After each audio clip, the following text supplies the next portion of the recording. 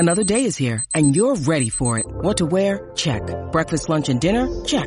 Planning for what's next and how to save for it? That's where Bank of America can help.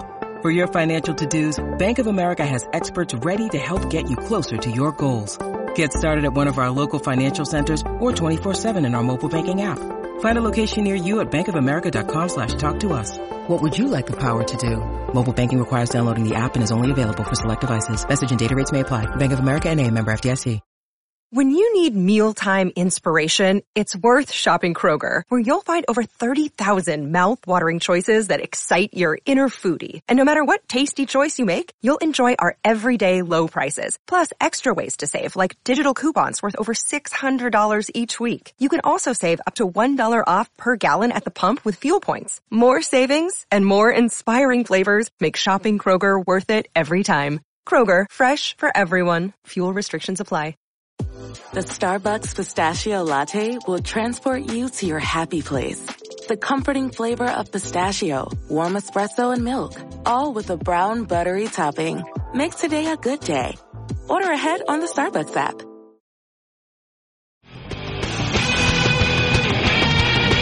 This is the Decibel Geek Podcast with Chris Czynszak and Aaron Camaro. All right, here we are once again, your favorite rock and roll podcast. That's us, the Decibel Geek Podcast. My name is Aaron Camaro, joined as always by my motliest friend, Chris Czynszak. How's it going, man? It's going good. How are you doing? Good. Having a bit of a rough week, but always happy to jump on a mic with you, and we have a special guest today, and that makes things always better. Yes, because it's getting to be the season of giving thanks. That's right, it's Thanksgiving time once again, and we used to do a long time ago. Some of you might remember this.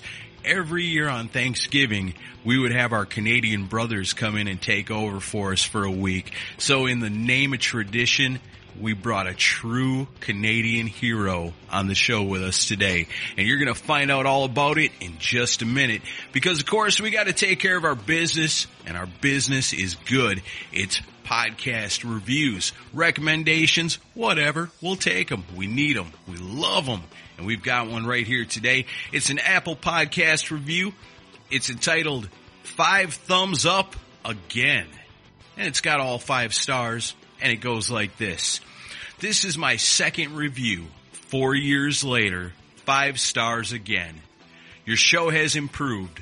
Nothing more I can say. Love it. Your big, big fan, Andy G. from Toronto. That's right. Paying some love to Canada. We might as well get it going right off the start. Andy G., awesome review, man. We appreciate it. Thanks so much, man. Good taste up there in Toronto. Oh, I always wanted to go to Toronto once and check that city out. Definitely. Someday. Maybe we'll do a rockin' pod up in Toronto someday. That'd be awesome. Yeah, I could go for that. Shoot, yeah. So that's very cool. If you guys want to leave us a review or a recommendation, we like to get them on Podchaser. We like the Facebook recommendations. We really like the Apple Podcast reviews, just like Andy G right there did. And you can do it too. And if it's awesome, well, you know what? We're going to read it on the show. You're going to hear your name. You're going to hear us talking about how awesome you are for doing it. And it's just as simple as that. Help your buddies out. We appreciate it. Another good way you can help out the show, every single week, we come out with a new episode. And when we do, we always make the announcement on 1 or 2 places, either our Facebook page or our Twitter account. And if you see either one of those, all you got to do is share it and retweet it, and you can become an honorary Geek of the Week, just like these fine people. Yeah, Geeks of the Week this week are Adam Cox, Robert Rowe, Rob Webb, Joseph Capone, Joe Costa, Kristen Schimbeck, Sean Cullen, John Phillips, Byron Nemeth, Samuel Wetz, Darren Parkin, Grayson Gallegos, Christopher Stokes, Wayne Cross, James West, Scott Kraft, Ben with Joe, Mike Parnell, The Bakery Podcast, Aaron Baker, Keith Rockford, Paul Korn, Simon Catt, Craig Turtich, Pantheon Podcast, Mikhail Burrell, Eric Luzier, Warren Edward LaRue Baker, David Glenn, Doug Fox, Bill Elam, Bipolar Billy, JJP, Body of the Soul, Haakon Bergstad, Eladio, Vet Halen, John McGaffick, Ernesto Aguiar, Stickman, and as always, the Mooger Fooger. That's right, man. Our people right there, Geeks of the Week. Hey, we had a fun time last week. We just busted out the new noise. These people dug it, they shared it, they retweeted it, and had a good time, and they are Geeks of the Week. We love them for it. last week was a lot of fun. Oh, yeah. It's always fun when you can talk about a brand new AC/DC record, right? Exactly. Man, still loving that. I've been jamming on it this whole past week again. It's so good. Yeah. I was at the record store the other day. I ran into Ryan Cook on the way in. We were going into Phonolux, and we get in there, and what's everybody talking about? The new AC/DC album and how awesome it is. It was very cool. That's awesome. Heck yeah. Universal praise. Definitely worth it. Good to see something good happening in 2020. Yeah, no kidding. Well, we've always got something good and fun going on around here, and when you want to have some fun and, like I said, talk about going way back in Decibel Geek history, if you know it, you know what we're talking about. We used to have Wally and Rich on every single Thanksgiving for us. They'd give us the week off so we could enjoy with our families, and we'd celebrate Canadian Thanksgiving, and they had different guests on with them, and basically, if you listen to the CGCM podcast, it was them doing that before there even was such a thing back then. And so to help us give thanks this week to some of our favorite rock and roll from one of our favorite bands, our main man, the Baby Gator himself, Wally Norton. What's up, brother? Doing good, guys. Doing good. It's been a while. Happy Thanksgiving to all of your listeners out there. Right on. Same to you. Although you've already had your Thanksgiving, haven't you? Yeah, Canadian Thanksgiving is like the third week of October. We're about a month ahead of you there. So what is the difference between Canadian Thanksgiving and American Thanksgiving? What's the main difference? You know what? We never did a Black Friday until probably the last decade or so. And but other than that, I have honestly no history behind it, no idea why. Ours is earlier. They never really taught us that in the public education system. I just know we celebrate in the same way, a day off. But ours is always on a Monday, so we get the official long weekend. And we eat turkey and same thing. Nice. Okay. I honestly don't remember any formal education on that. That's wild. I'm sure there's a story. Kind of like American Thanksgiving. They teach you all about it, but then you grow up and find out it was all bullshit. At least in Canada, they don't waste your time at all. Exactly. We just get right to the turkey. Nice. I like it. Well, before we get into this, there may be some Decibel Geek listeners, I can't imagine who, that doesn't know about the CGCM podcast. Can you give a little summation about what they can expect if they listen? Well, it is basically, an offshoot of the Decibel Geek podcast. You invited me to become a Decibel Geek writer back in 2012, which I had a blast doing that. And I introduced my co-host Rich to you guys, and he worked behind the scenes for many years at Decibel Geek as well. Mm-hmm.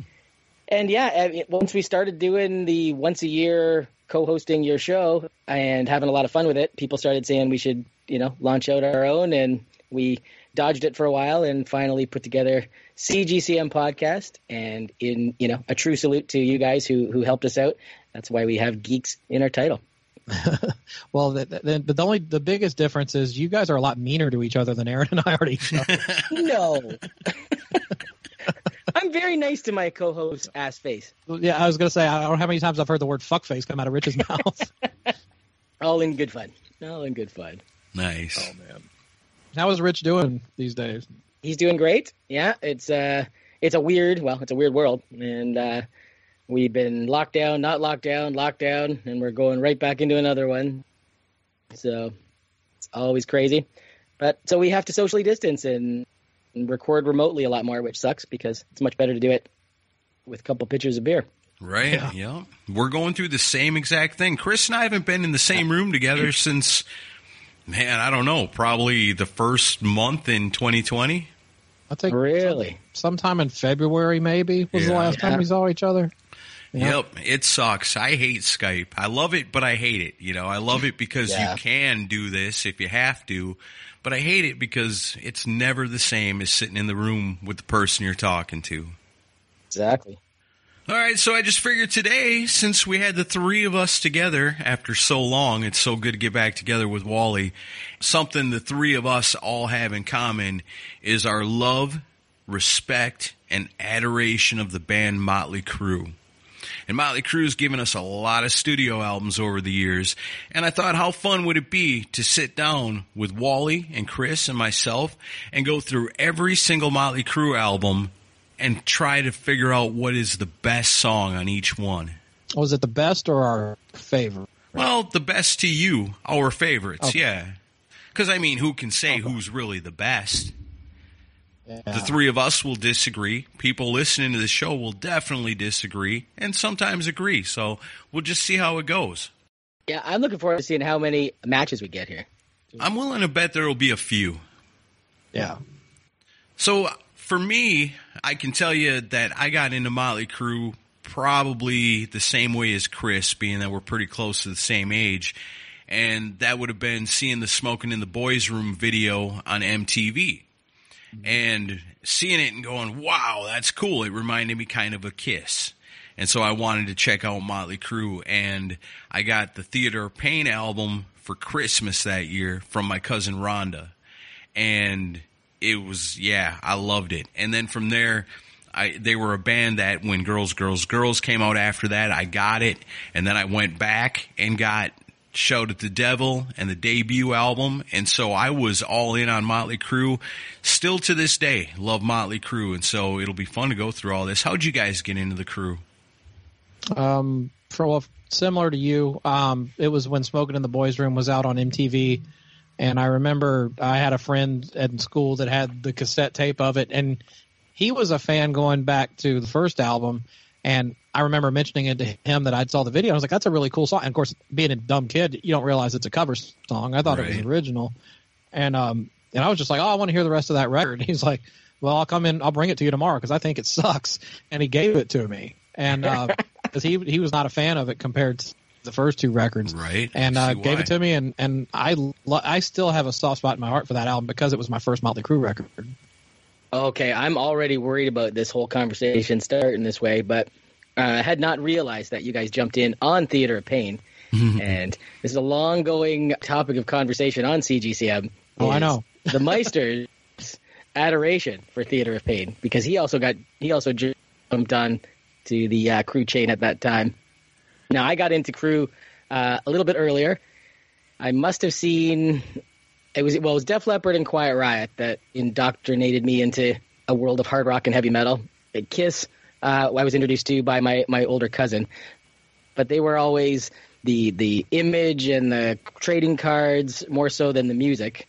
And it wasn't until Def Leppard Pyromania came out that I suddenly opened my eyes to hard rock, and Motley Crue soon followed. So I'm pretty sure it was a show called Friday Night Videos. I think this predated MTV. We would watch it every Friday night, and they'd always play the newest videos, and saw the video for Looks That Kill, and immediately went out to buy Shout at the Devil. So I was in there a little bit earlier than you guys, and Motley Crue Shout at the Devil tour, June 10th, 1984 was my first concert. Nice. Lucky. Yeah, Motley Crue and Accept. Oh, hell yeah. So, and then proceeded to make sure I would catch every tour. They did not. Well, we'll get there. Get ahead of myself. All right, cool. So then, you guys ready to get started on this? We'll start right at the very beginning, the self-titled debut, or as we like to call it, Too Fast for Love.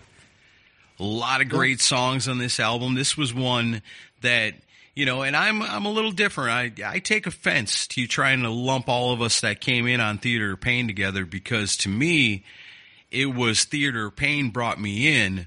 But Shout at the Devil and Too Fast for Love was what really made me a Motley Crue fan, was going back and going, wow, this is way better than Theater of Pain. Thank you. That's what I was worried about. It's okay wherever you jump in. I don't mind that. Just didn't want more people on Rich's side in his whole argument. Because his view is Theater of Pain is Motley's best album. Chris? No. Oh, not at all. Nobody does. I kind of half expected that you would. I think Andy LaFon agrees with him. Somebody out there agrees with him. But in the minority, for sure.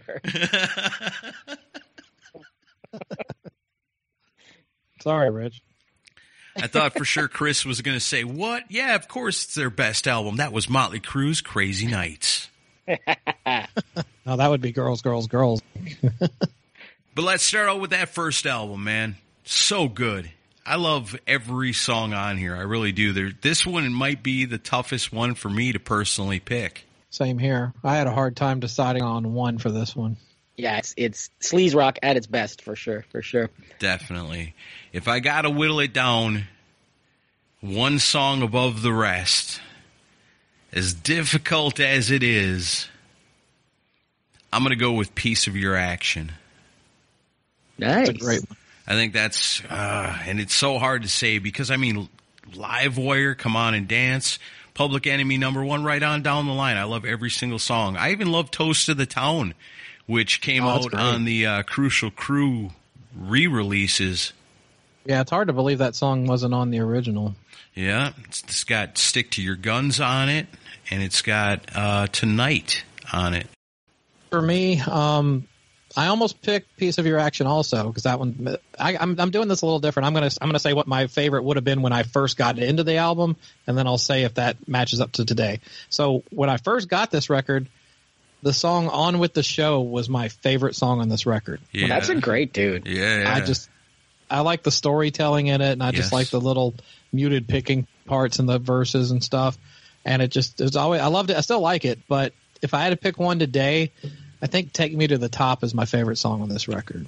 Interesting. Oh man, that one's so good too. And I think what clinched it for me was when I finally saw the US Festival footage of them playing it, and they're doing the choreographed part with the little harmonic walk down. You know? Yeah. That was just like, this song fucking rules. And since I saw that footage, "Take Me to the Top" has always been my favorite song on this record since then. Nice. Man, you're making it hard for me. Like, I'm going, wait, Chris is right.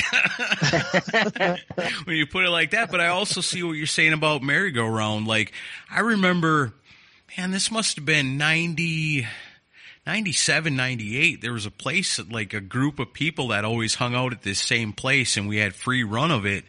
And so it was just like a bunch of young people hanging out, and we drink and smoke and play cards and listen to music. And Merry Go Round was one of those songs that it seemed so weird and out of place, but everybody knew that song. And every time it would come up on their, million disc changer, everybody would stop and sing along with it. It was such a weird thing, but yeah, that's such a great song. But you're right. I love the storytelling in the song.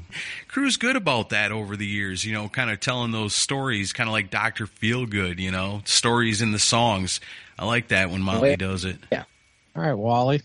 Well, it's hard to argue with Livewire. It's just absolutely crunching, and that was probably my favorite for many, many years. But I also always loved the melodic punch of Public Enemy #1. Yeah, and they did actually play that the first time I saw Motley, so it was one of the standout moments for sure. Can you pick a least favorite song off this album? That's the true test. It's hard to pick a least favorite because they're all so good.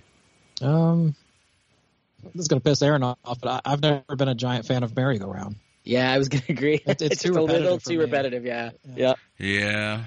But it's got the cool story in it. I like it, though. It's still fun. No, I never skip it. It's just if I have to pick a least favorite, that would be the one. On with the Show is so good because it tells a really good story. Right. And Crew's good at telling the story songs. Well, did you hear the story behind what that song's supposed to be about? On with the Show? Yeah, it's because the lyrics are Frankie died just the other night. Right. Some say it was suicide. Frankie is Nikki Sixx's real name. Right. And he wrote that about it himself. Basically, when he renamed himself Nikki Sixx, it was his way of burying his old self. That's very cool. That makes a lot of sense. Yeah, that's what I heard that it was about. Yeah, that's right from the Dirt book for sure. But then again, yeah, if it's in the Dirt book, it's questionable. What? It's the same guy that kept a diary when he was doing massive amounts of heroin, so take that as you will. Right, yeah. So we're all in agreement that the first Motley Crue album is one of the greatest albums ever released of all time. It's high up there. I don't know if it's up in like the top 10 of ever. I don't know about top 10, but it's way up great. there. Well, this next one might be in the top 10 as we go on to Shout at the Devil. Anybody got a favorite song off this one? Oh, yeah. Besides all of them? This one didn't take time at all because it's always been my favorite song on this record since I bought it. First song I heard from this was Too Young to Fall in Love from the video. I remember, and I liked it, but the song Red Hot is always my favorite song on this record. That's also my pick. Killer tune. Yeah, really? Okay. All right, all three of us for Red Hot. Not me.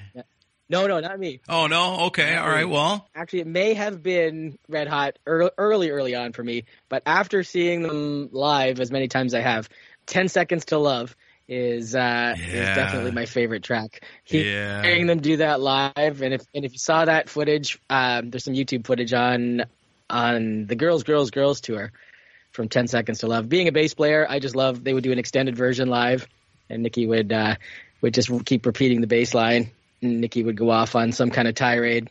But during the Girls tour, that's when Nikki would pour the Jack Daniels down Nikki's throat while lying on the stage, still playing that bass riff. It was just too much fun, and it's embedded in my brain. I love that song. Hell That's yeah. Cool. So since we're doing the theme of best and worst, what do you think's the worst song on here? Looks Like Kill is amazing. Bastard is awesome. Don't really count, God Bless the Children of the Beast. That's kind of just part of Helter Skelter, which is awesome. Red Hot, I mean, I have a hard time not picking Red Hot as my favorite because it's such just a killer rockin' song. Like Wally said, Too Young to Fall in Love is killer. So I guess that leaves Knock 'Em Dead Kid, which is badass too. There is no bad song on this. That. I know. I think Danger is the worst song on this record. Yeah, maybe. Oh, yeah, Danger. Yeah, because you still got 10 Seconds to Love, which is killer. If you're telling me which one, if I had to get rid of one track, I might go with Helter Skelter because I could just always live with the Beatles version. I like this one better. Oh, yeah, me too. Yeah, I don't know what you'd take off of here. I guess if I had to take one off, pick one worst one, I guess it would have to be Danger. That's the only one that's not as strong as the rest, I guess. But, I mean, not by much because this is a perfect album. There's nothing wrong with it at all. So what do we got? Chris got Red Hot. I got Red Hot. What'd you go with, Wally? I went 10 Seconds to Love. Man, so good. So good. I love that album so much. All right, that'll bring us up to Motley Crue's Theater of Pain. This was Chris and myself's introduction. I look back on it myself. Doesn't hold up like when I was a kid. Like when I was a kid, all these songs were my favorite. Now, I don't know. Something funny about this album. There's a few good songs, and there's a lot of weaknesses on this one too. All right, so here we are, Motley Crue, Theater of Pain. This was the one, Chris, it did it for you, it did it for me. This was my first Motley Crue album. As a kid, man, I loved it. I loved everything about it. I listened to it over and over and over again. But at that time, it was the only Motley Crue album I had. It was the only Motley Crue album I knew. And so it was awesome to me. And then, like I said, then I went back and found Shout at the Devil and was like, oh, wow. And then I went back and found the debut album and was like, whoa. And then all of a sudden Theater of Pain wasn't quite as cool as it was when it was the only Crue I had. But man, as a teenager, I loved every single one of these songs. Yeah, me too.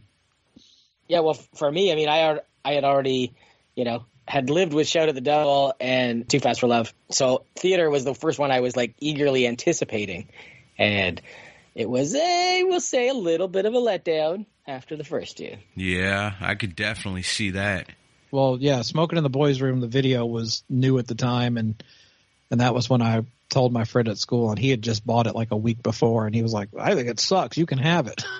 Wow. so yeah, it had been out maybe a month at the most when I got it. Yeah, I could definitely see how like somebody that was a Motley Crue fan from the very beginning got the first one was like, yeah, got the second one was like, whoa, got the third one was like, what? Because they changed so much. The edge was gone a little. Yeah. It is a lot slicker than the first two.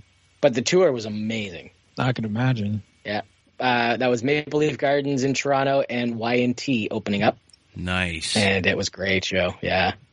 They didn't play a whole lot of songs off this album on the tour, did they?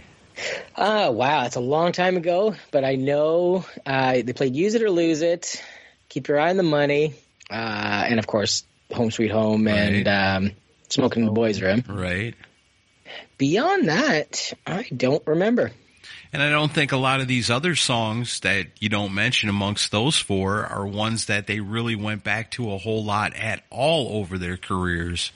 Like, it's weird to look at this. I mean, as a little kid, when I was listening to this, my number one favorite on here was Raise Your Hands to Rock. Because it's so anthemic. It was just like what I liked about Kiss.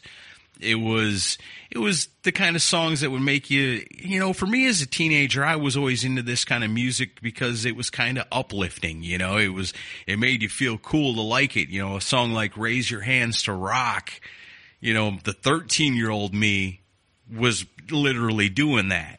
So that song always for me is going to stand out. But now looking back, I'd say, man, I really like Save Our Souls. I mean, that's a weird song, but it's dark and it's cool. Yeah. Number one favorite off here, I think, maybe I'll go with that. Yeah, the riff on that song is really good. Yeah, I'm going to go with Save Our Souls. What a weird pick. Cool. But yeah, that jumps out to me right now. What do you guys think? I have always really liked Keep Your Eye on the Money. Yeah, that's a good one. Very melodic, a little different, and and they did also play Louder Than Hell in on that tour. Right on. Okay. That's Keep Your Eye on the Money's good musically, but I think the lyrics are kind of dopey on that one. Yeah, it's a Las Vegas party song. Yeah, and when I first got this, I mean, I'm a ballad guy. I loved Home Sweet Home at the time just because it's so damn catchy. But for the heavier songs, I think I used to love Louder Than Hell the most. Yeah. But that's a bit of a cheat because it was actually called Hotter Than Hell, and it was a demo for Shout at the Devil. So it's not. It wasn't really written for this record. So to be fair, the one that I like the most now is Tonight We Need a Lover. I love the guitar playing on that song. Wow, nice. And I love how it speeds up at the end too. I think that's really cool. Yeah. What do you think's the worst thing on here? The opener never did much for me. City Boy Blues. It's not a great opener. No. Yeah, City Boy Blues is kind of weak compared to some of this other stuff. I don't know. I was never really a big fan of We Need a Lover Tonight. When I was young, that was my least favorite song on here. Looking at it now, maybe Rich is right about this. This album ain't as bad. When you really look at the song list, the tracks on it, I mean, nothing's terrible.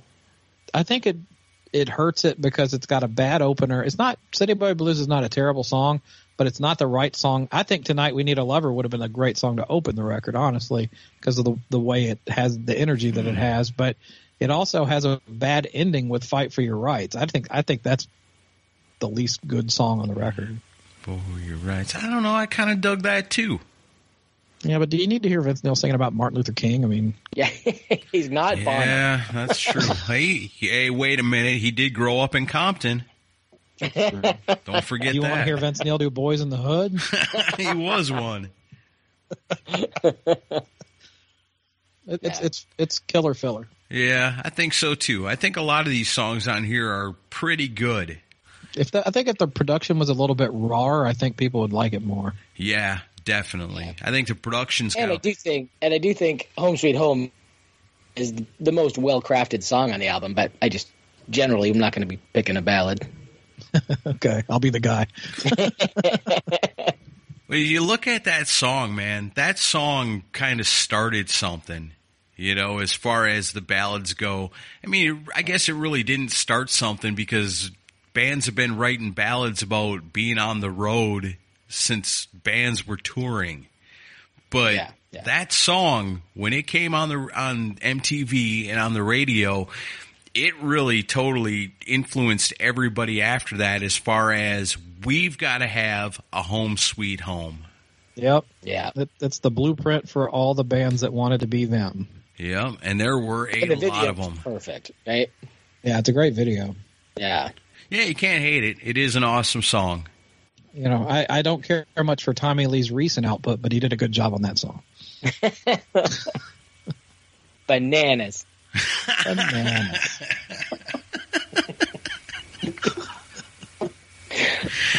All right, I guess that brings us up to the next one. This would be my second Motley Crue album I ever owned, and that is Girls, Girls, Girls. I remember this one because I had Theater of Pain. I hadn't gone back yet at this point and discovered the first two. So at this point, all I know is Theater of Pain, and now Girls, Girls, Girls is coming out.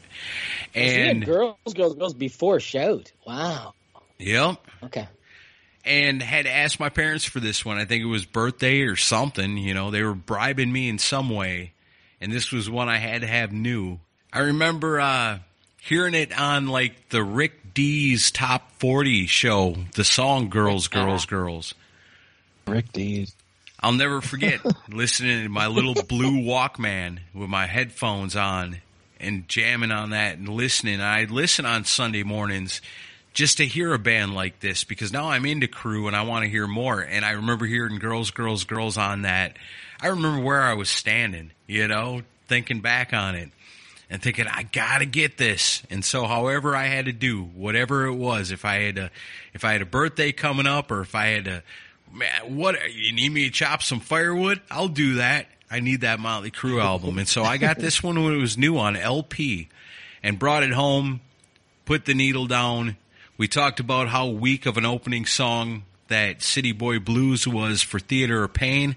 Not the case for Girls, Girls, Girls, because the first thing I heard was Wild Side, and to this day, that is one of my all-time favorite Motley Crue songs. Man, that opening track, so powerful, so strong, such an awesome riff. I got to go with Wild Side. You just can't beat it. It's one of the best songs Motley Crue ever did. I'm 110% in agreement with you. That was the first one I heard on it, and to this day, I think it's one of the best songs they ever did. And it's considered overplayed by them, but I still love Girls, Girls, Girls. I could go the rest of my life and never hear that song again and be fine. Yeah. But Wild Side, especially Nicky's bass part, I know he didn't get a lot of credit for his bass playing, but I love the helicopter style bass part he's doing on that. And, you know, it's got a little bit of cowbell to it. Love that one. So that's definitely my number one for sure. Yeah. Yeah, well, we're going to make that 3 because Nice. they're absolutely my favorite track. And my favorite, quite possibly my favorite Motley Crue track, complete. Yeah, live, it's amazing. Doesn't matter which tour you're talking about. And once again, Maple Leaf Gardens and Whitesnake opened the show. This was a very cool afternoon. I remember sitting in high school, we had the really, really cool science teacher, and me and my buddy were absolutely bouncing off the walls, trying to get out of class to head to Toronto and catch this concert. And finally, my teacher had enough of us and said, "What is wrong with you two?" So we told her, we said, "Well, we're excited because we're going to see Motley Crue tonight." She went, "Get out of here." So she let us leave early. It was fantastic. Nice. Yep. Awesome. Well, then what's really cool about this album, I think, is since we're all in agreement with Wild Side being the best song on this album, I'd be willing to bet that we'd probably all agree on the worst song on this album, too. I don't know. You think there's something on here worse than Nona? Well, do you really want to count Nona? It's 1 minute and 26 seconds. I mean, I guess it's more of an interlude than a song, isn't it? Yeah, I guess so. But I just remember when I was a kid, and you got to remember, I'm probably, 14, 15 years old, and I'm getting this, and, Wild Side, and Girls, Girls, Girls, and Dancing on Glass, and Bad Boy Boogie, and what? Nicky's tribute to his grandmother. Yeah. It was all weird. Right. If you don't count Nona, which we're going to call an interlude because it is only less than 1.5 minutes, and a little tribute to Grandma that passed away, we can respect that. And not counting Jailhouse Rock, which is kind of cool, but out of place on this album. I would have rather had one more real song. What's the worst song on the album? I can't stand Bad Boy Boogie. I've never liked that song. Yeah, looking at the rest of them. Kind of got to agree on that. Something for Nothing is pretty good. All in the Name I of love that. is still something I really like. Which Dancing on Glass is cool. Girls, Girls, Girls, you can't deny. You're All I Need is probably one of the coolest sweet love ballads of the 80s. Did you ever hear about John Bon Jovi complimenting that song to Nikki Sixx? Don't know. They like ran into each other on the road or something, and John Bon Jovi goes, "That's one of the best love songs I've ever heard." Yeah, And Nicki's like, "Dude, it's about a guy killing his girlfriend." I just love it was written in response to that actor's name. He was on Beverly Hills. Melrose Place. Oh, it was Jack Wagner. Right? Yes, yeah, who also had a huge hit with a song of the same name. Totally different song. Oh, yeah. Is that because of Heather Locklear? No. I thought she was dating him before. I can't remember the whole story, but yeah, it was Wagner was dating one of Nikki's ex-girlfriends, which wouldn't have been Heather. So, okay. Like, I need to write a song to stick it to my girlfriend's ex-boyfriend. And he wrote a song called You're All I Need that's all rainbows and sunshine. So I'm going to write a song called You're All I Need, and it's going to be the darkest, sweet love ballad ever. And that video was banned in Canada. It was banned in the U.S. too. Oh, was it too? I was going to say, I don't remember ever seeing that. It got shown for like a week, I think, and then MTV pulled it. Wow. Right? Yeah, you can see it on YouTube, though, I think. Yeah. I'm going to have to go check that out. I don't think I've ever seen it. It's not really super graphic. I just think it's the subject matter of the song pissed a lot of parents off. Yeah, it's not what you expect when you hear a song like that. There's so many sweet love ballads are so syrupy and just bleh, but that one's kind of cool. Yeah, it's not that. It lulls you in, and then you're like, wait, what is this? So we're in agreement. The best song on Girls, Girls, Girls is Wild Side, and the worst song is Bad Boy Boogie. And yeah, for me. Consensus. Wow, that's easy. A consensus. How you like that? That brings us up to quite possibly Motley Crue's most popular album, especially when it was new. Commercially, for sure. Dr. Feelgood. It was a good time to be a Motley Crue fan. Oh, yeah. It was a good time just to be a rocker when this album came out. This is a special thing right here. You know, Chris and I have done a special with BJ Kahuna on the Rock and or Roll show and talked about this album. And man, that brought up so many great memories for me because when I look at this, this is so much more than just an album. This is a snapshot of maybe the greatest time to be alive. It was a great time to be a fan of that music because it had crossed over into the mainstream at that point. You could not escape hard rock in those days. No, it was awesome. Oh man, I love it. And to add to it, I was just hitting drinking age. Nice. So it was perfect. Nice. Well, when you heard the last song on the record, you needed a drink, I'm sure. I was getting there. So I guess let's get it out of the way. What's the worst song on the album? It's Time for Change. Yeah, it was time to change the channel. I don't know if I've told this story before on the show. There was they used to do pep rallies for whatever, like the football team or whatever had a game coming up, and so they'd make everybody come to the gymnasium and sit in the up in the bleachers, and they'd make like some kind of presentation. And I remember one time the group of whoever, like the most pretentious goobers in school, and they did this big lip syncing thing where they did Time for Change, but they like came out into the crowd and were like lip syncing like they were singing to us. It was just the lamest thing ever. It's like, damn it, Motley Crue, why do you give these people this opportunity with a song like this? Okay, Yeah. So that's obviously the consensus. But if you had to pick another one for the worst, I'll tell you, I got one. But go ahead. this will be one that'll probably not get much agreement, but and it may be because I'm so sick of it, but I never liked it, even when it was a hit, was Don't Go Away Mad. Thank you. Never Yeah, fucking that's liked it. that song. They still play that. Well, they would until the last tour. They would play it every time. That was my go to the bathroom tune. Just boring song. Yeah, that one's not that great. I was looking either between that one or, I don't know. Yeah, I guess it's got to be that one because the rest of the album's pretty damn good. Maybe, I don't know, Slice of Your Pie sometimes is... It's cheese, but I'll still watch it and not go to the bathroom. Well, this album it was plagued with some like horrific lyrics on top of good music. Right, So, yeah. Right. like, Slice of Your Pie has a great swagger to it musically, Yes, but yeah. lyrically it's fucking cringe. And then Rattlesnake Shake, terrible lyrics, but that's got a ton of great playing on it.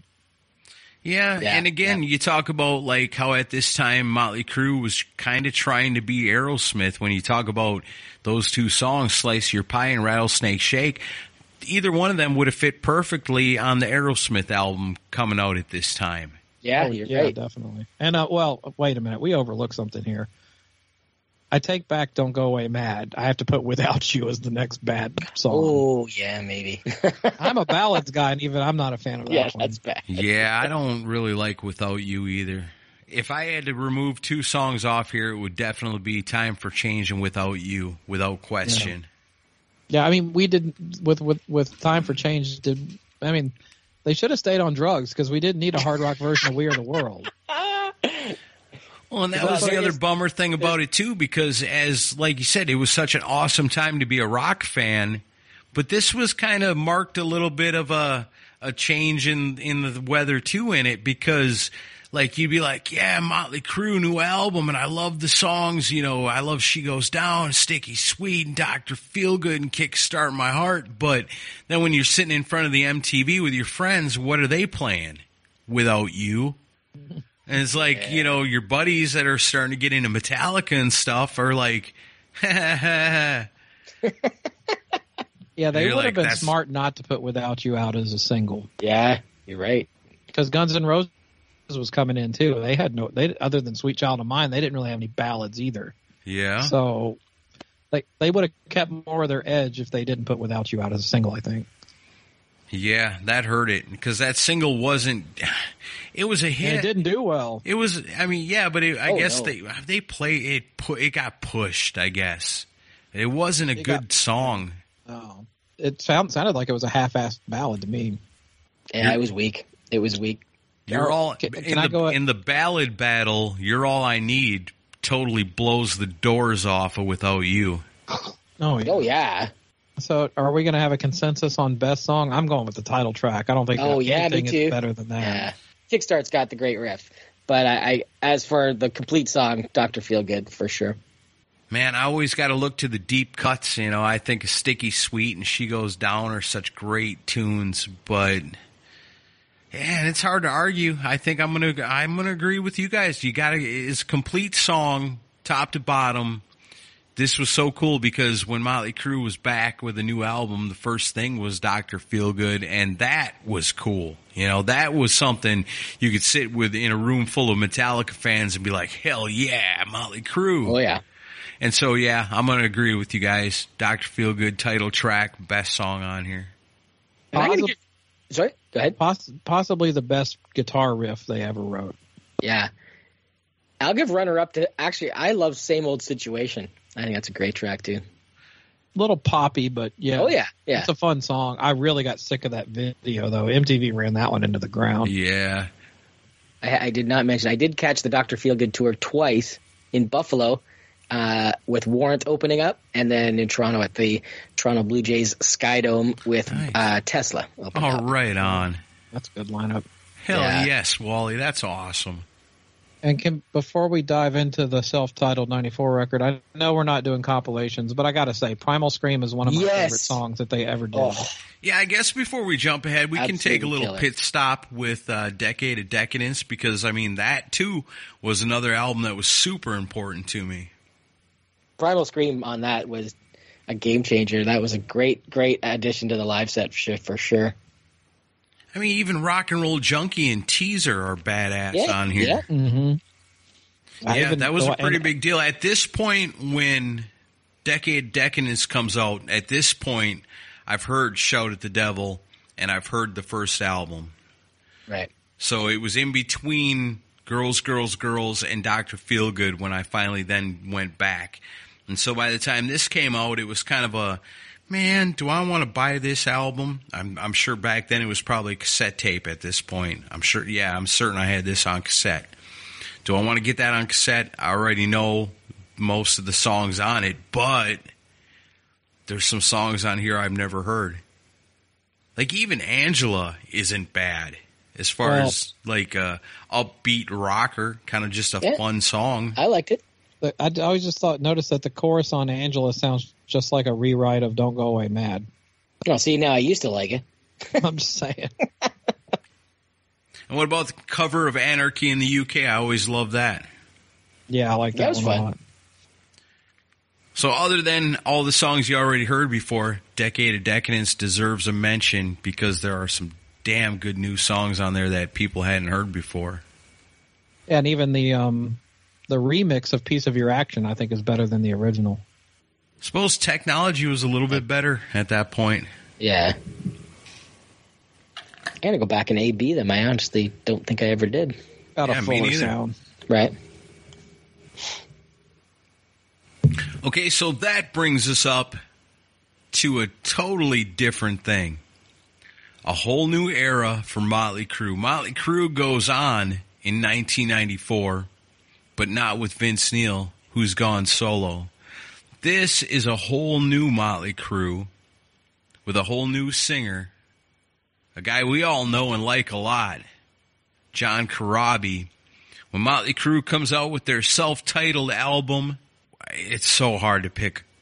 This is so good. I mean, Wally, Chris, and everybody knows how Chris and I feel about this album. What did you, as a longtime Crue fan, think about it when Vince Neil left and Motley Crue carries on with a new singer? Yeah, well, if I remember it correctly, I mean, Crue were my band. It was Crue and Kiss right through. And I remember many interviews with the guys, and it was, questions would be asked if somebody left the band, and they would always state, oh, the band would be over, blah, blah, blah. And then, of course, that did not transpire. And I kind of rolled my eyes and went, that figures. But I was totally skeptical. I had already kind of witnessed the whole Van Halen situation by this point with Hagar, and I was Team Roth in that battle. But yeah, I was totally pissed that they were gonna switch it up, but I was willing to give it a chance because they were my band, and I didn't want it to stop. If that was the alternative, let's see what this new guy brings to the table. Nice. Predisposed to not trust it, but still willing to give it a shot because it's Motley Crue. Yep. Yeah. I remember Metal Edge was where I first saw the news that, Vince Neil being kicked out of the band was big news. I remember even mainstream talk shows were talking about that. But then everything went quiet. It basically, like, the mainstream media was like, all right, we're done with these guys. But Metal Edge magazine, they picked up on it really early, because I remember it was still just a rumor. They were like, John Corabi of the band The Scream is auditioning for Motley Crue. I remember actually reading that. Wow.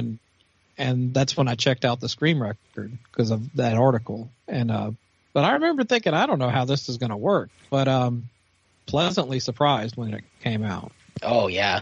When I heard Hooligan's Holiday for the first time, I totally embraced it. I was all in.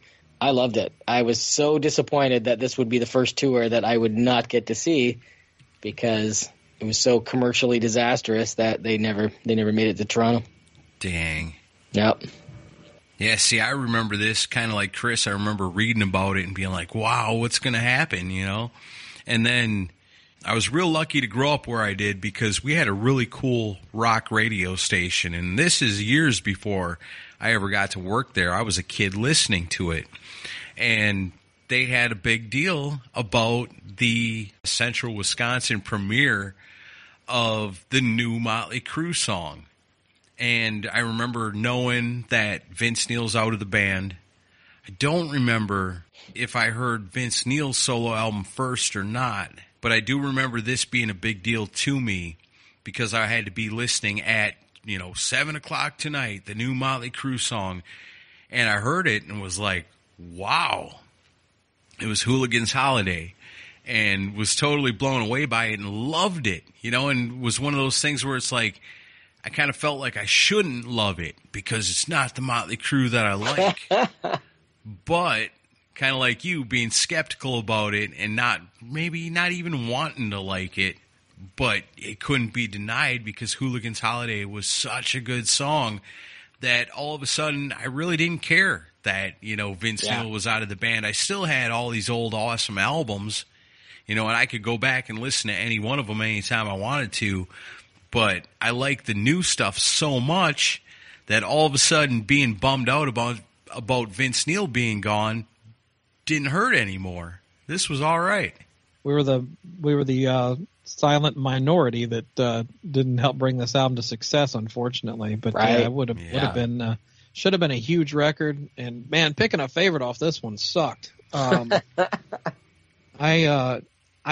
went back and forth on this a lot. But if I have to pick right now, I'd say "Smoke the Sky" is probably my favorite song. Really, eh?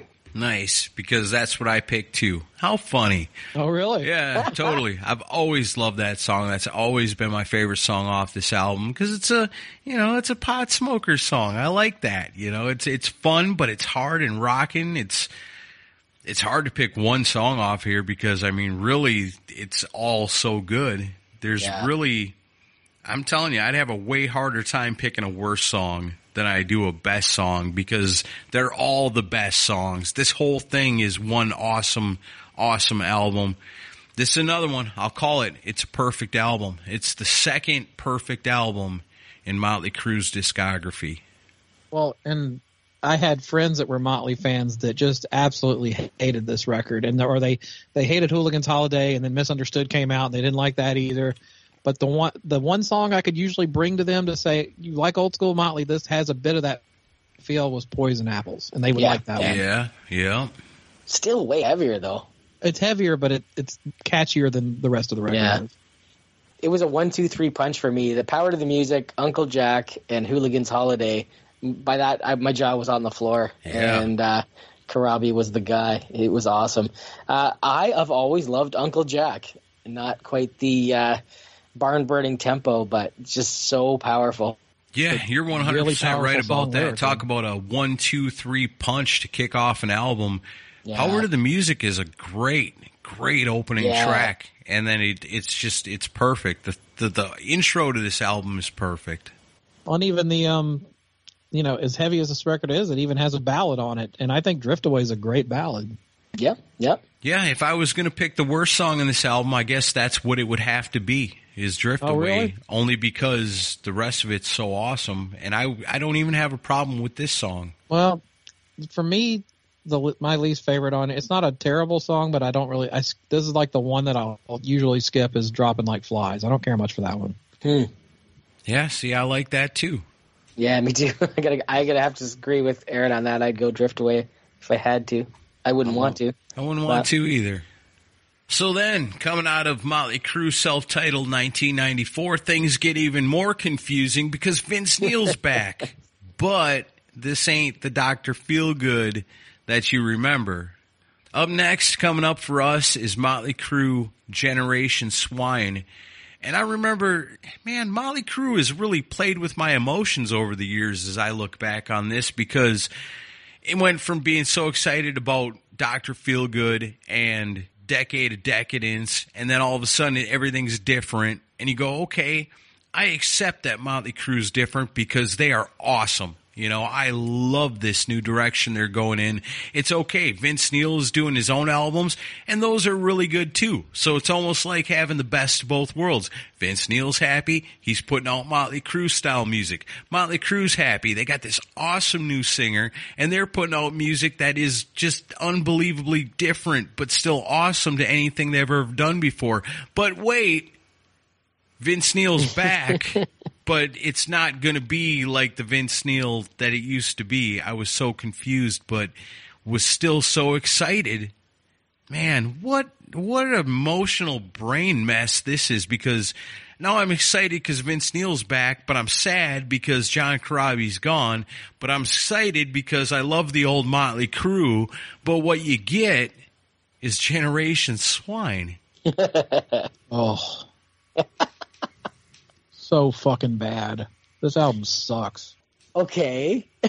I'm sorry. I hate this record with a passion. This is their music from The Elder to me. Yeah. It's definitely their music from The Elder, but sure. I love music from The Elder.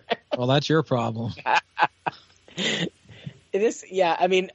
I was one of those, the very few totally disappointed people when I got the news that Vince was coming back, because, like Aaron said, Vince could do the party stuff, and Motley could continue with Corabi, and I was more than happy with that. Yeah. Although, again, I didn't get to see the Motley 94 tour because I never made it to Toronto. And guess what?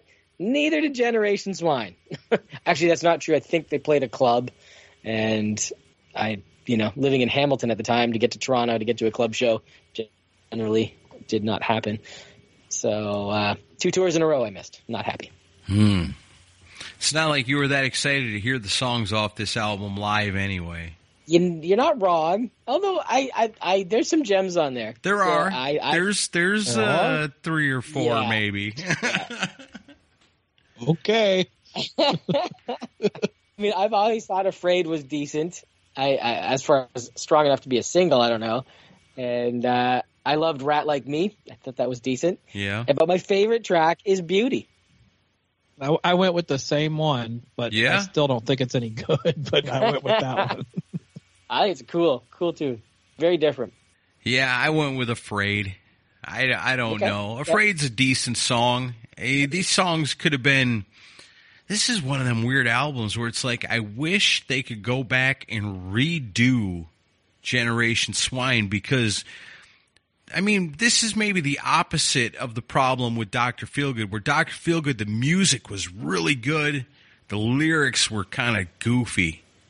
With this one, there's some really good lyrical things going on in a lot of these songs, but musically, it's just, it don't fit. It's something, this whole album is so weird, and I remember this was a big deal too on that same radio station, and they made a big deal about Vince Neil being back, and it was the same thing, 2 albums in a row. Friday night, 7 o'clock, the debut of the new Motley Crue song, and Vince Neil's back, and you're going to hear it. And I remember tuning in for that too, and it being a big deal, and them giving away tickets to go see Motley Crue, and it was a big thing, the Generation Swine. Actually, you know what? I kind of like the title track, too. Yeah, you're right. That's not bad I'm going to too. change mine from Afraid to the title track. Yeah, for sure. But yeah, as far as bad on here, there's a lot of bad. I got a crazy story about a song on this album. Okay. When I worked at the strip club in Wausau, Wisconsin, I met a lot of different girls, very talented in each in their own way. But there was only one girl who ever came into the booth and said, "Do you have the song Glitter by Motley Crue?" And I looked at her, I was like, what? I mean, yeah, I got the CD because I bought it on the day it came out, and I guess I could bring it in, but really? Glitter? And she was like, "I love that song." I was like, I don't know if you're the coolest chick I ever met or if you are completely insane. Take my chances. I'll bring the song in, because I'll never turn down a pretty girl telling me to play Motley Crue, but don't talk to me ever again, because clearly you are out of your mind. But she did. She danced that song every night, and I was like, I can't believe some girl would ask for track number 7 off of Generation Swine. Well, meth's a hell of a drug. It's the only time anybody's ever requested that song. That I believe. And I never Somebody understood it, because it's like, I tried to tell her, I love Motley Crue. I think it's super cool that you like this song, but nobody in a strip club with dollars in their hands wants to hear somebody singing about, "I want to put a baby inside of you."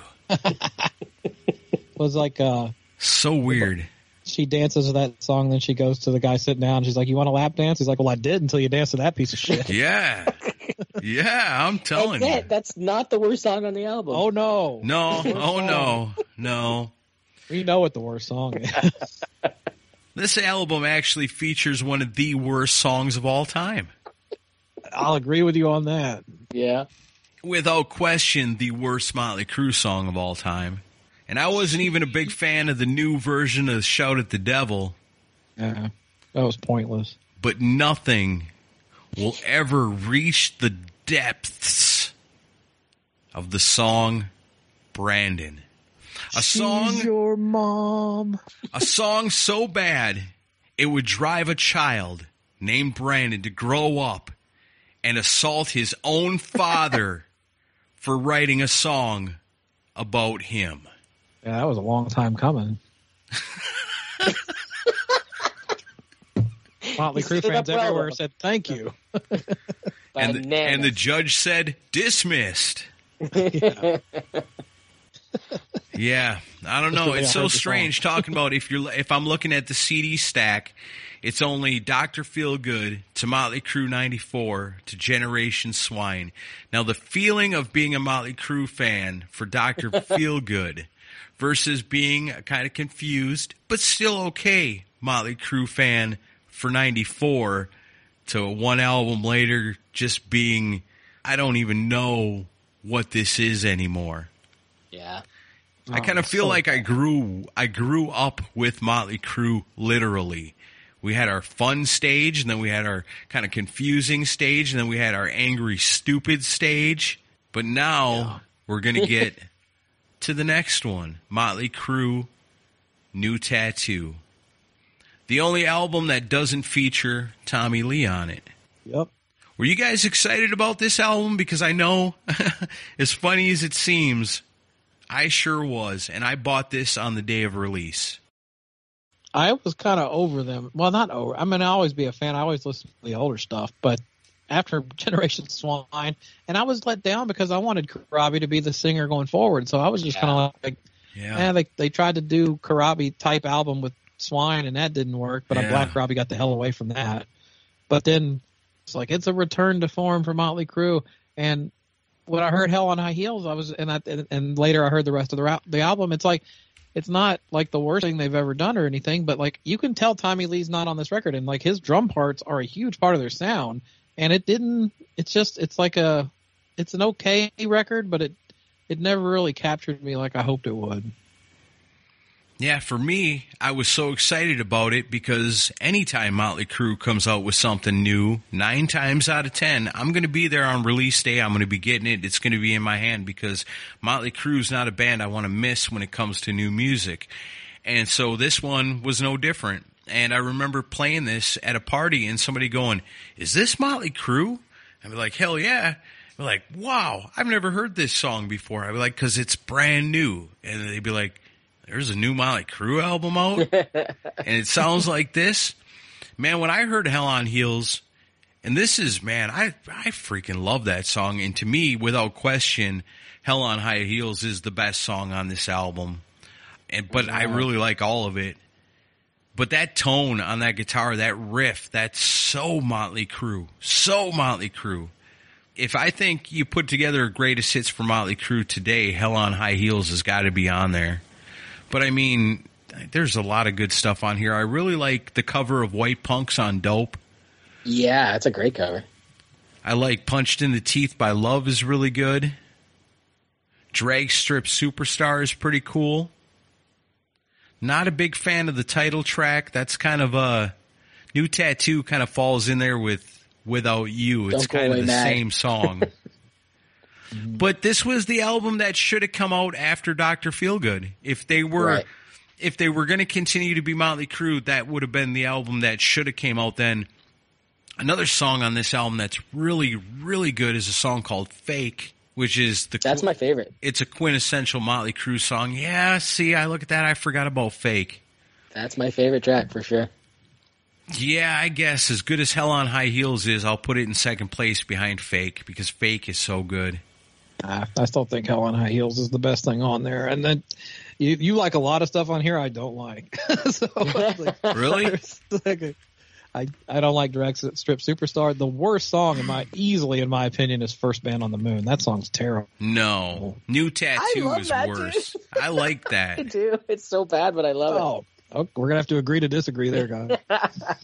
But this was Motley Crue being what Motley Crue always was. Right. They weren't trying to be different like they were on 94. They weren't trying to be pretentious like they were on Generation Swine. This was legit. This was real Motley Crue. And it's no wonder at this time Tommy Lee didn't want nothing to do with this. I got to imagine he probably felt like, Motley Crue 94 was what they should have stuck with. And then when they got Vince back, but still tried to do the 94 sort of direction with Tommy Lee is all over Generation Swine. You get so much sampling and so much weird triggered drums and things like that.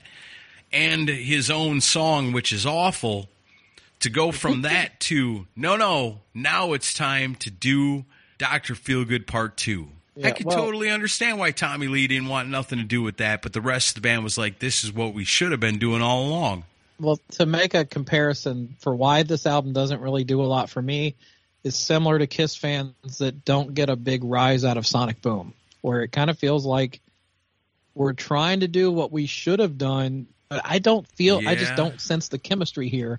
It feels like they'd been apart for too long and they weren't getting along, and it sounds like the result of a band not getting along, also missing a giant piece of the puzzle. This album, I think, should be called Vince's Revenge. Okay. Or subtitled, I Told You So by Vince Neil. Because Vince obviously went along with what Crue was doing for Generation Swine, and it didn't work.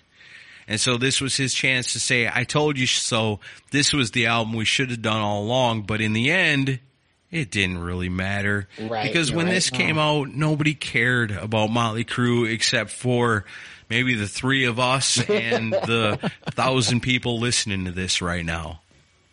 It bombed pretty bad. And I saw the tour for this when they had Randy, and no disrespect to Randy Castillo. No, awesome drummer.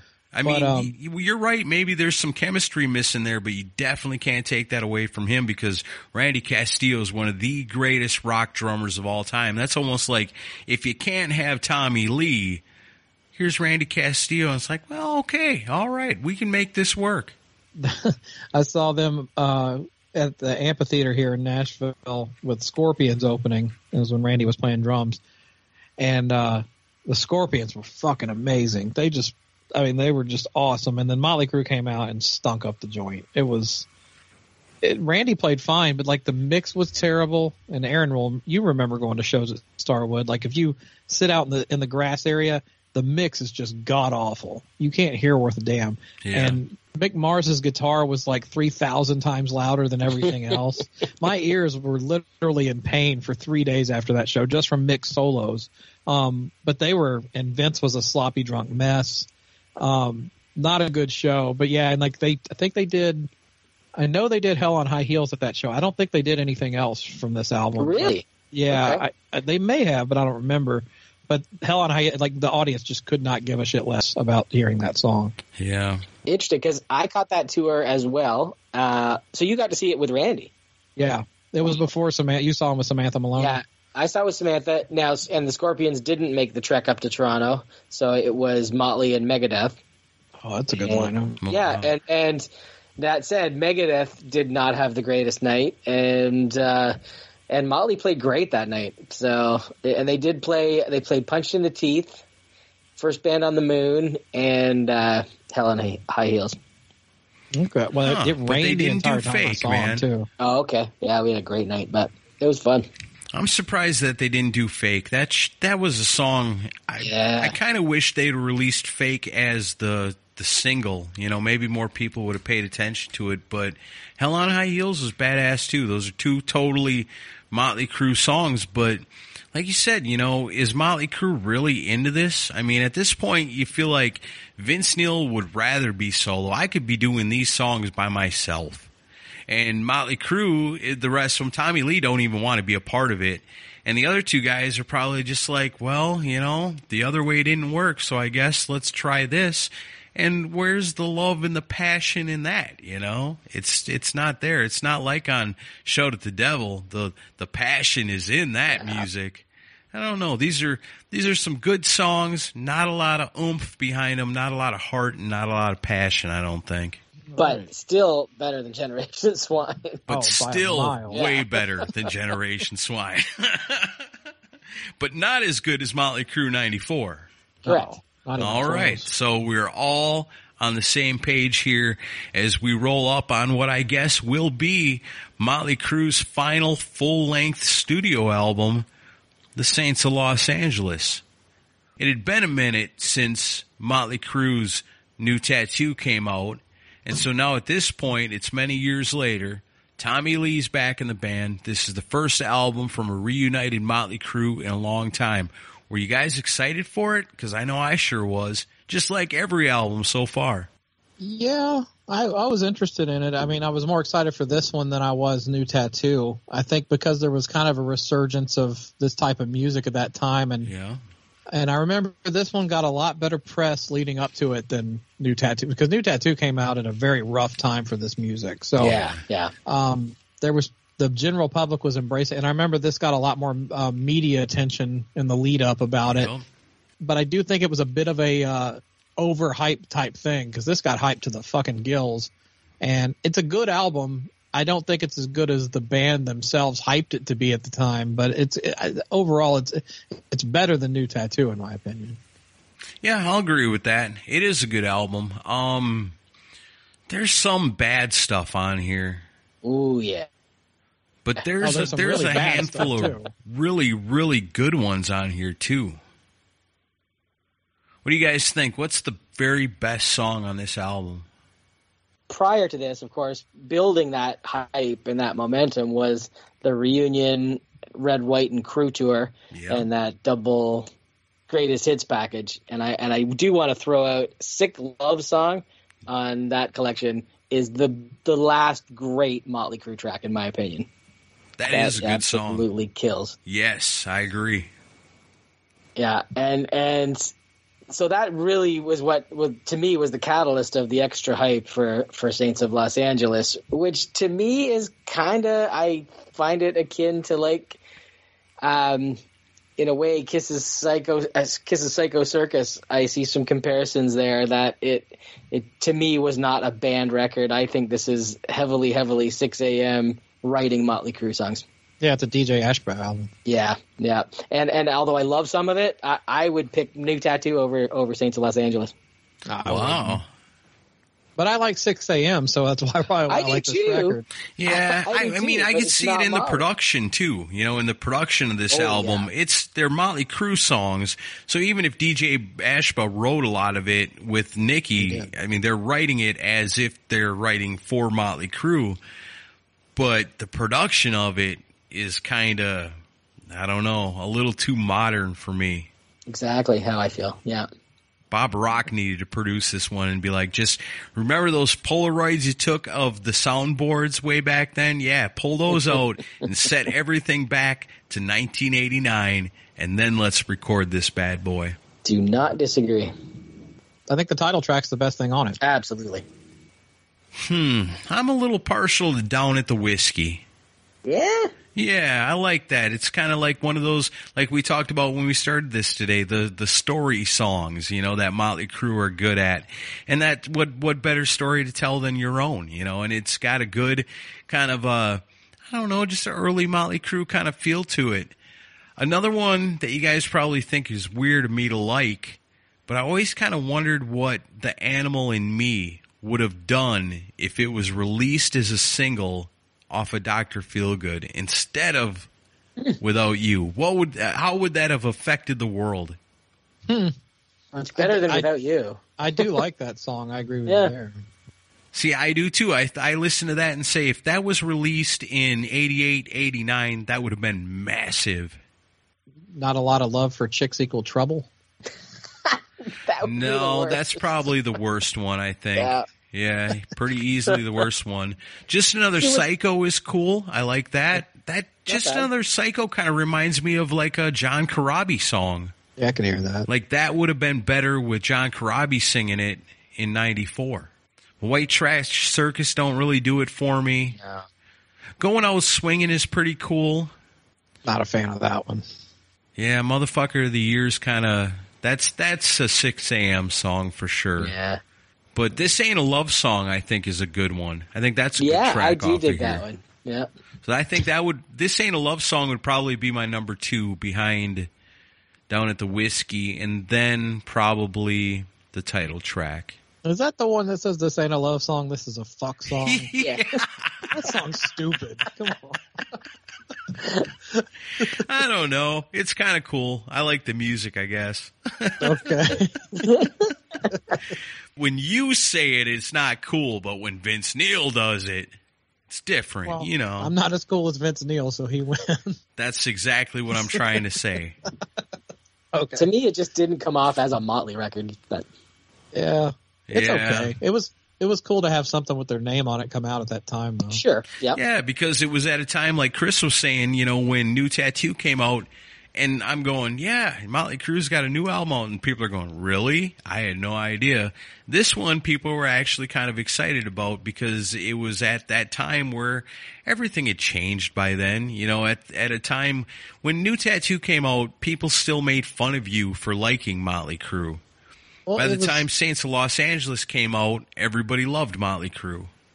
It's kind of weird with New Tattoo, and also this goes to like Poison doing Power to the People. Like those bands could tour and do really well at that time because the nostalgia was starting to kick in.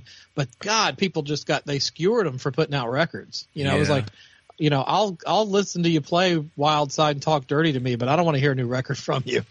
Yeah, see, and for me that sucks because personality-wise, I'm the total opposite of that. And I know, Chris, you're the same, and Wally, you're the same. And if you're listening to the Decibel Geek podcast, you're the same too, because there ain't nothing better than new music from your favorite artists. If Kiss came out with a new album tomorrow, I'd be happy about that, you know? Sure. AC/DC came out with an album last week, and I'm super happy about that, you know?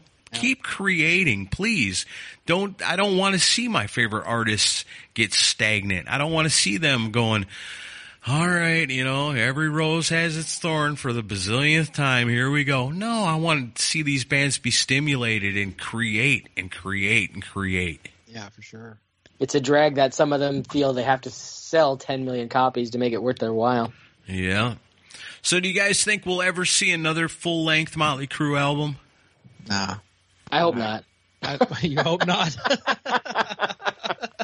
But if it was coming out tomorrow, would you go buy it? Of course. Yeah, probably. Of course we would. But Because we love Motley Crue so much, we owe it to them to at least check it out. I That know said, that those last few singles have been brutal. Yeah. We didn't talk about the Dirt soundtrack and how bad those songs were. that's better left unsaid. Yeah. But I do know that Mick's new album's supposed to come out the first quarter of next year. Finally. Really?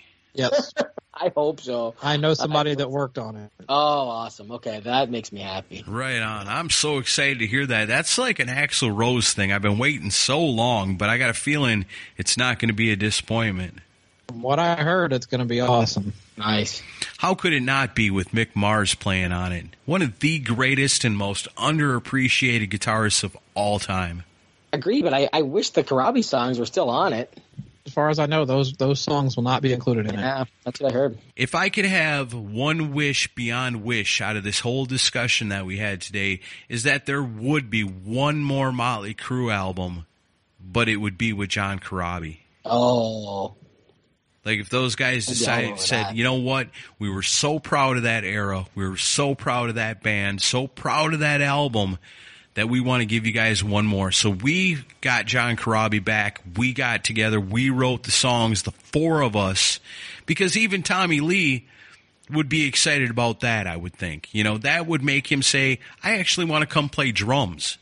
You know, I don't want to digitally program these rap tunes. You know, I want to actually go play drums to do a Motley Crue album that I could be excited about. Nikki Sixx would leave Montana for that, I would think, you know, and how fun it would be for them. And we talk about how we love our artists to be creative and be stimulated. You guys should do this. I know, Nikki Sixx, I know you're listening to this. You need to do this. There's enough of us now that in retrospect revere the Motley Crue 94 album so much that if you were going to do anything with Motley Crue's name on it, that's what you should be doing right now. But I know that Tommy Lee did an interview recently, and he was raving about the 94 record. So he's still got a special place for it. Well, and Nicky just changes his mind, so. Well, Nicky lost a lawsuit to Karabi, and that's why he never gives it any praise. Yeah, well, that interview he did for Sweden Rock Magazine, I just went bananas on that. And he just completely rewrote history and said what a horrible experience it was. And he's full of shit. No, absolutely. That's how in my article I said, were you full of shit then or are you full of shit now? Yeah, deep down in his heart, he knows that's probably his favorite Motley Crue album, too. It was a real band effort. So good. Well, so I guess we're not going to get into the country music tribute to Motley Crue? Come on. What is worse than Time for Change but Darius Rucker doing Time for Change? It fits Darius Rucker better than it does Motley Crue. It honestly does, too. Holy shit, you guys. We've been having so much fun talking about Motley Crue today that I forgot. I've got 11 questions lined up. If you, Wally Gator, think you got what it takes to beat the geek. Oh, yeah. I've been studying.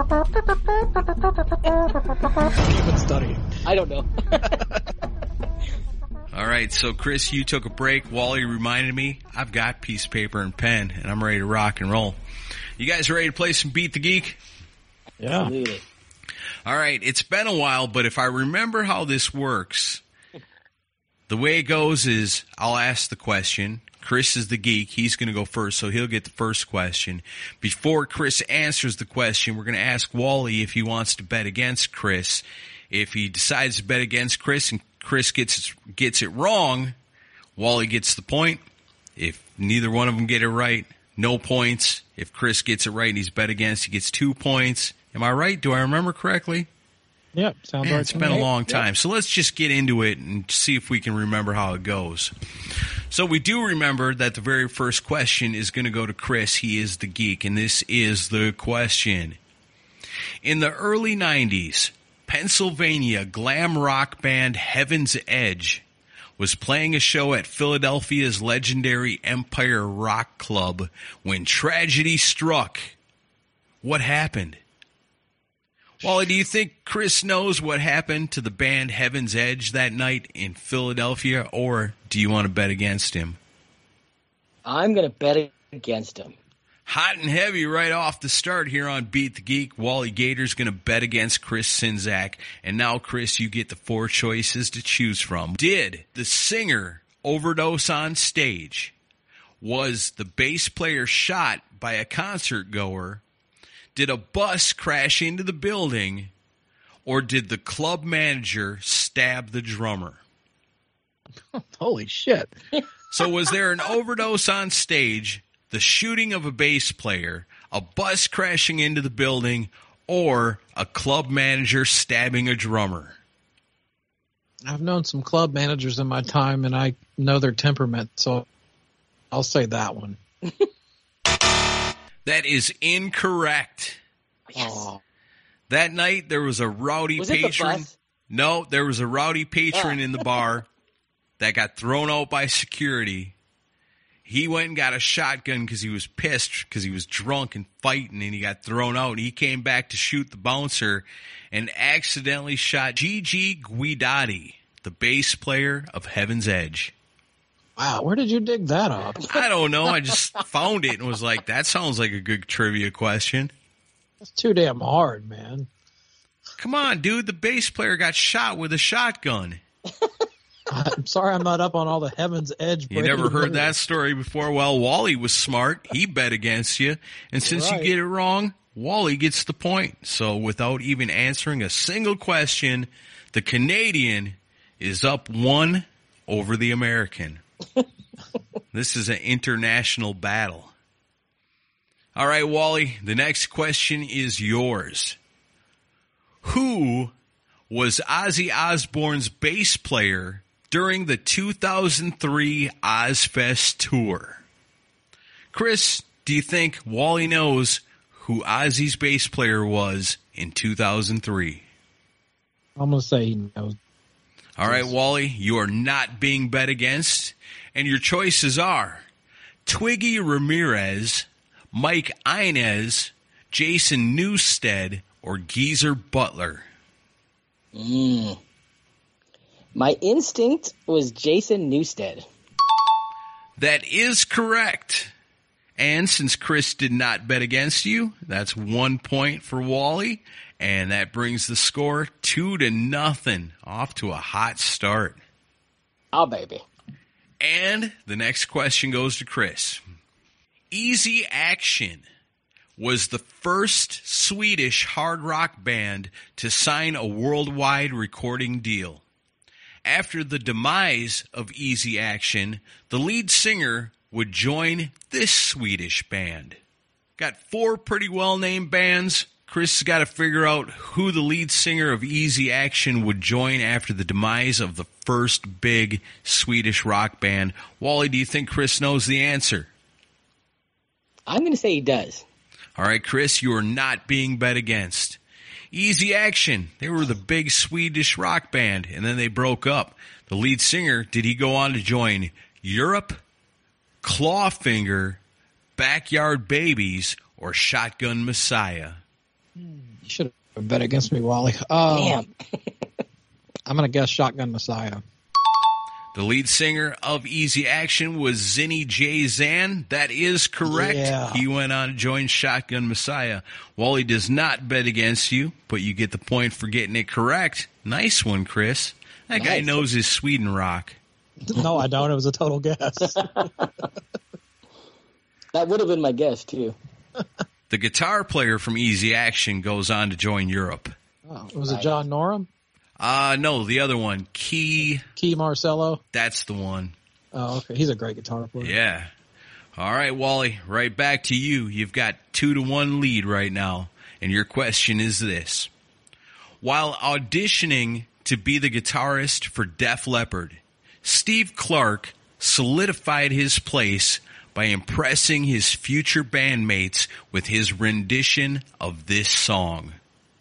Chris, do you think Wally knows which song sealed the deal to get Steve Clark his job as a guitarist in Def Leppard? Why not go for it? I'll say he doesn't know it. All right, you are being bet against. The pressure is on.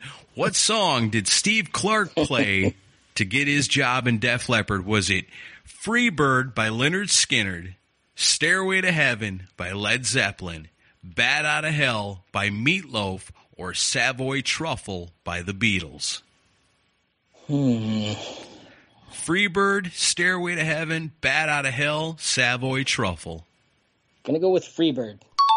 That is correct. Damn. And since Chris Czynszak bet against you, and you got it right, that's 2 points. Yeah. Ding, ding. Getting slaughtered by a Canadian. What the hell? 4-1. We all know how things can change in the Kiss round, but that's still coming up. Right now, Chris, the question is yours, and we're going to do a battle of 1986. Which of the following 4 albums released in 1986 charted the highest on the U.S. Billboard album charts? Wally, I'm going to give Chris 4 albums. He's got to figure out which of the 4 charted the highest in the U.S., was the most popular in 1986. Do you think he knows it, or do you want to bet against him? I'm going to play the chess strategy, so I've got a bit of a lead. I'm going to say he knows it. All right, Chris. Wally's playing it safe with his nice 3-point lead, and he's not going to bet against you, and these are your choices.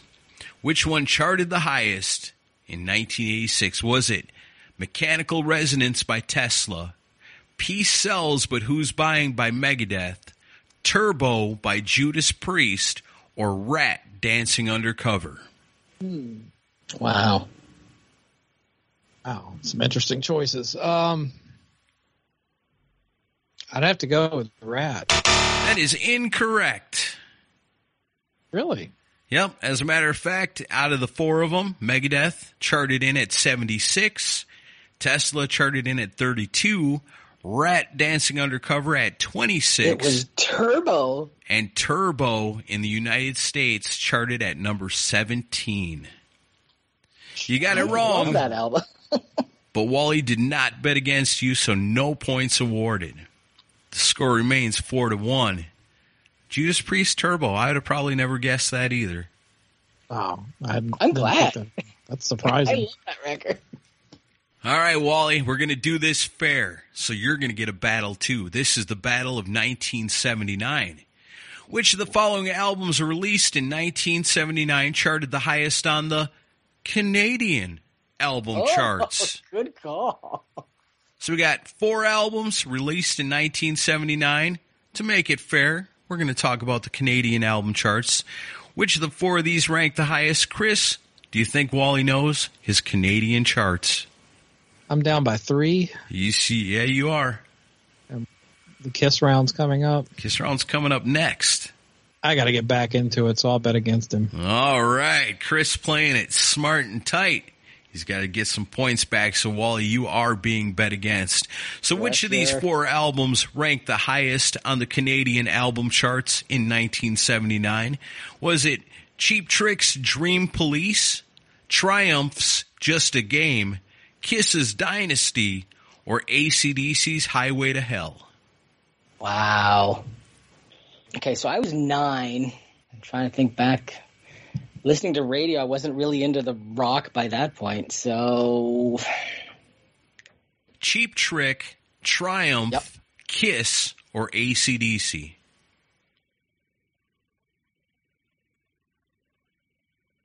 I'm going to go with Kiss. That is incorrect. Yes. Damn. Actually, out of the 4 of these, in Canada, AC/DC Highway to Hell was 40. Triumph Just a Game was 33. Kiss's Dynasty in Canada made it up to 6. But Dream Police by Cheap Trick, number 4. Wow. I would have guessed Kiss, too. So Chris did bet against you, and you got it wrong. Man, he needs it. A point for Chris. And that brings us up to the Kiss round. Double the points. Oh, yeah. And the first question in the Kiss round goes to Chris. In a 2007 poll that was taken at DemocraticUnderground.com to determine which member of the original lineup was the most popular with fans today, who out of the original 4 members won with 79% of the vote? We already know the choices. Wally, what do you think? It's the Kiss round, double the points. You want to bet against him? Not a chance. All right, Chris, you're not being bet against. In 2007, DemocraticUnderground.com put up a poll and asked, who's your favorite member of the original 4 members of Kiss? And one of the guys won with 79% of the vote. You know the names. Who's the man? Gene? That is incorrect. Really? In 2007, on a poll that said who is most popular today, with 79% of the vote, most popular, the spaceman, Ace Frehley. Why didn't I do that, considering who's asking the question? I just thought it was interesting. I just thought I'd bring it up, I would have said Gene for sure. Damn. Yeah, maybe in 77, but not in 2007. Chris, you were not bet against. You got it wrong. Could have been double the points, but instead, it's nothing. The score remains 2-4. Oh, yeah. So, the question in the Kiss round now goes back to Wally Gator, and this one's for you. Famous Canadian songwriter Jim Vallance penned the song Rock and Roll Hell that would appear on the Creatures of the Night album. The song was previously released in 1979 on an album by this Canadian rock band. Chris, he is Canadian, and he is a Kiss fan. Do you think he knows the answer to the question? I'm going to be angry at him if he doesn't know this. I'm not betting against him. All right, in the Kiss round, he could cash in big, but he's going to let it slide. Wally, your choices are Triumph, BTO, Loverboy, or Prism. Well, I'm going with BTO. That is correct, because in the original version of it that was released, it was on the BTO album, Rock and Roll Nights. The library of CGCM radio, that track.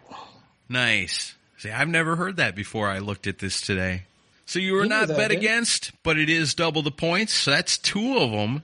So Wally now in the lead, 6-2, with only 2 questions left. Yeah, so I'm done. No. Chris is pretty well done. It would take some kind of maybe. crazy Right. mathematical miracle, but we'll see. All right, Chris, this question goes to you. It is your last question.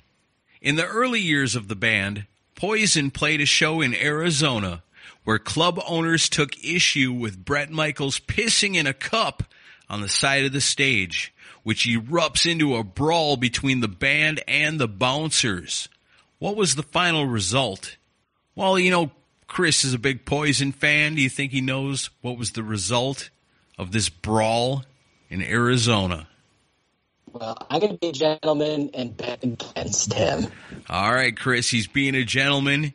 He's doing the Canadian way. He's giving you a chance. Your choices are CeCe was badly beaten by security. Bret was arrested for indecent exposure.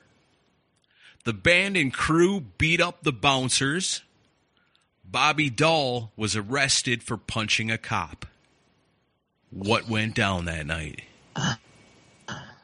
I'll say CC was arrested. That is incorrect. Actually, the band and the crew beat the shit out of the bouncers that night. That's And when a the- hard question, man. And when the cops showed up, they said these little skinny guys wearing makeup with their long hair beat the shit out of you guys. You guys get on out of here and let them go. Damn. As a matter of fact, they said Robbie Crane, you know, he would go on to play bass with Vince Neil and Rat and a bunch of other bands. Yep. He was like 17 years old at the time, this little skinny kid, and beat the shit out of some 6'5" bouncer and left him in a bloody mess. Wow. That's kind of the equivalent of what's happening to me in this game. Yeah, you're being beaten and left in a bloody mess because Wally was trying to be gentlemanly and bet against you and give you a chance. And what did you do? You gave him the point. That brings the score up 7-2. 1 question left. And this one goes to Wally. Wally, how did Jakey Lee find out he was fired from Ozzy's band? Chris, do you think Wally knows? I mean, you might as well bet against him, right? What do you got to lose? You don't even have nothing to win. I'll bet against. All right, Wally. In desperation, hopeless desperation, you're being bet against. How did Jakey Lee find out he was fired from Ozzy's band? Did he hear it from a roadie, get a FedEx from Sharon, heard it in a heart-to-heart with Ozzy, or read it in a magazine?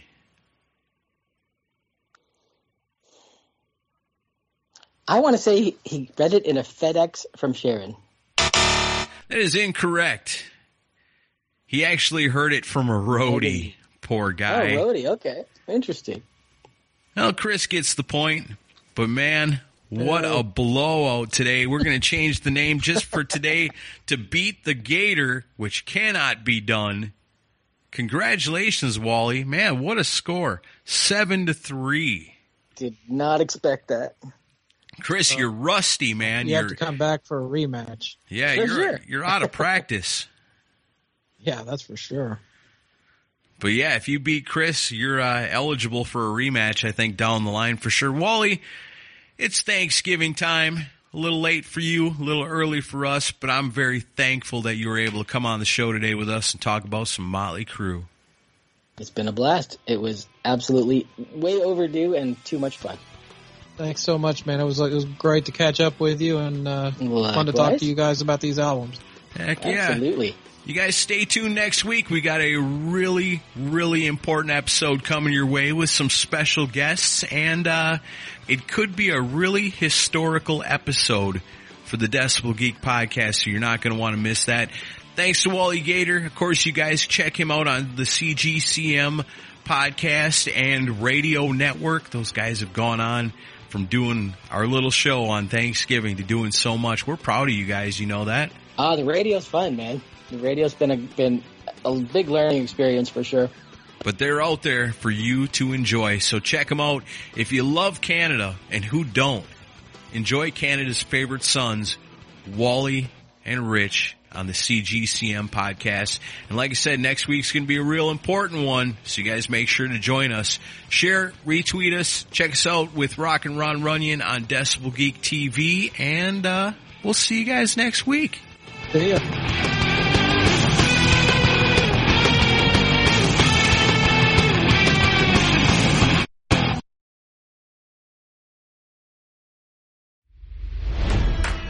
It's NFL draft season, and that means it's time to start thinking about fantasy football. FantasyPoints.com features industry-leading experts and prognosticators using proprietary hand-charted data to help you score more fantasy points. FantasyPoints.com is the place to go for whatever kind of fantasy football you play. Whether you play fantasy football, daily fantasy sports, or do a little bit of everything, Fantasy Points has the meticulously researched content to guide you to victory. And why wait for the fall? Fantasy Points also covers the new spring football league, the UFL. Join the guru, John Hansen, Scott Barrett, Joe Dolan, and other massive names in the fantasy football universe with an exclusive offer. Use code Pantheon for 15% off any Fantasy Points package, including the all-in package, with access to every article, tool, and data nugget that Fantasy Points has to offer. That's FantasyPoints.com and code Pantheon for 15% off at Fantasy Points. FantasyPoints.com, code Pantheon. Score more fantasy points.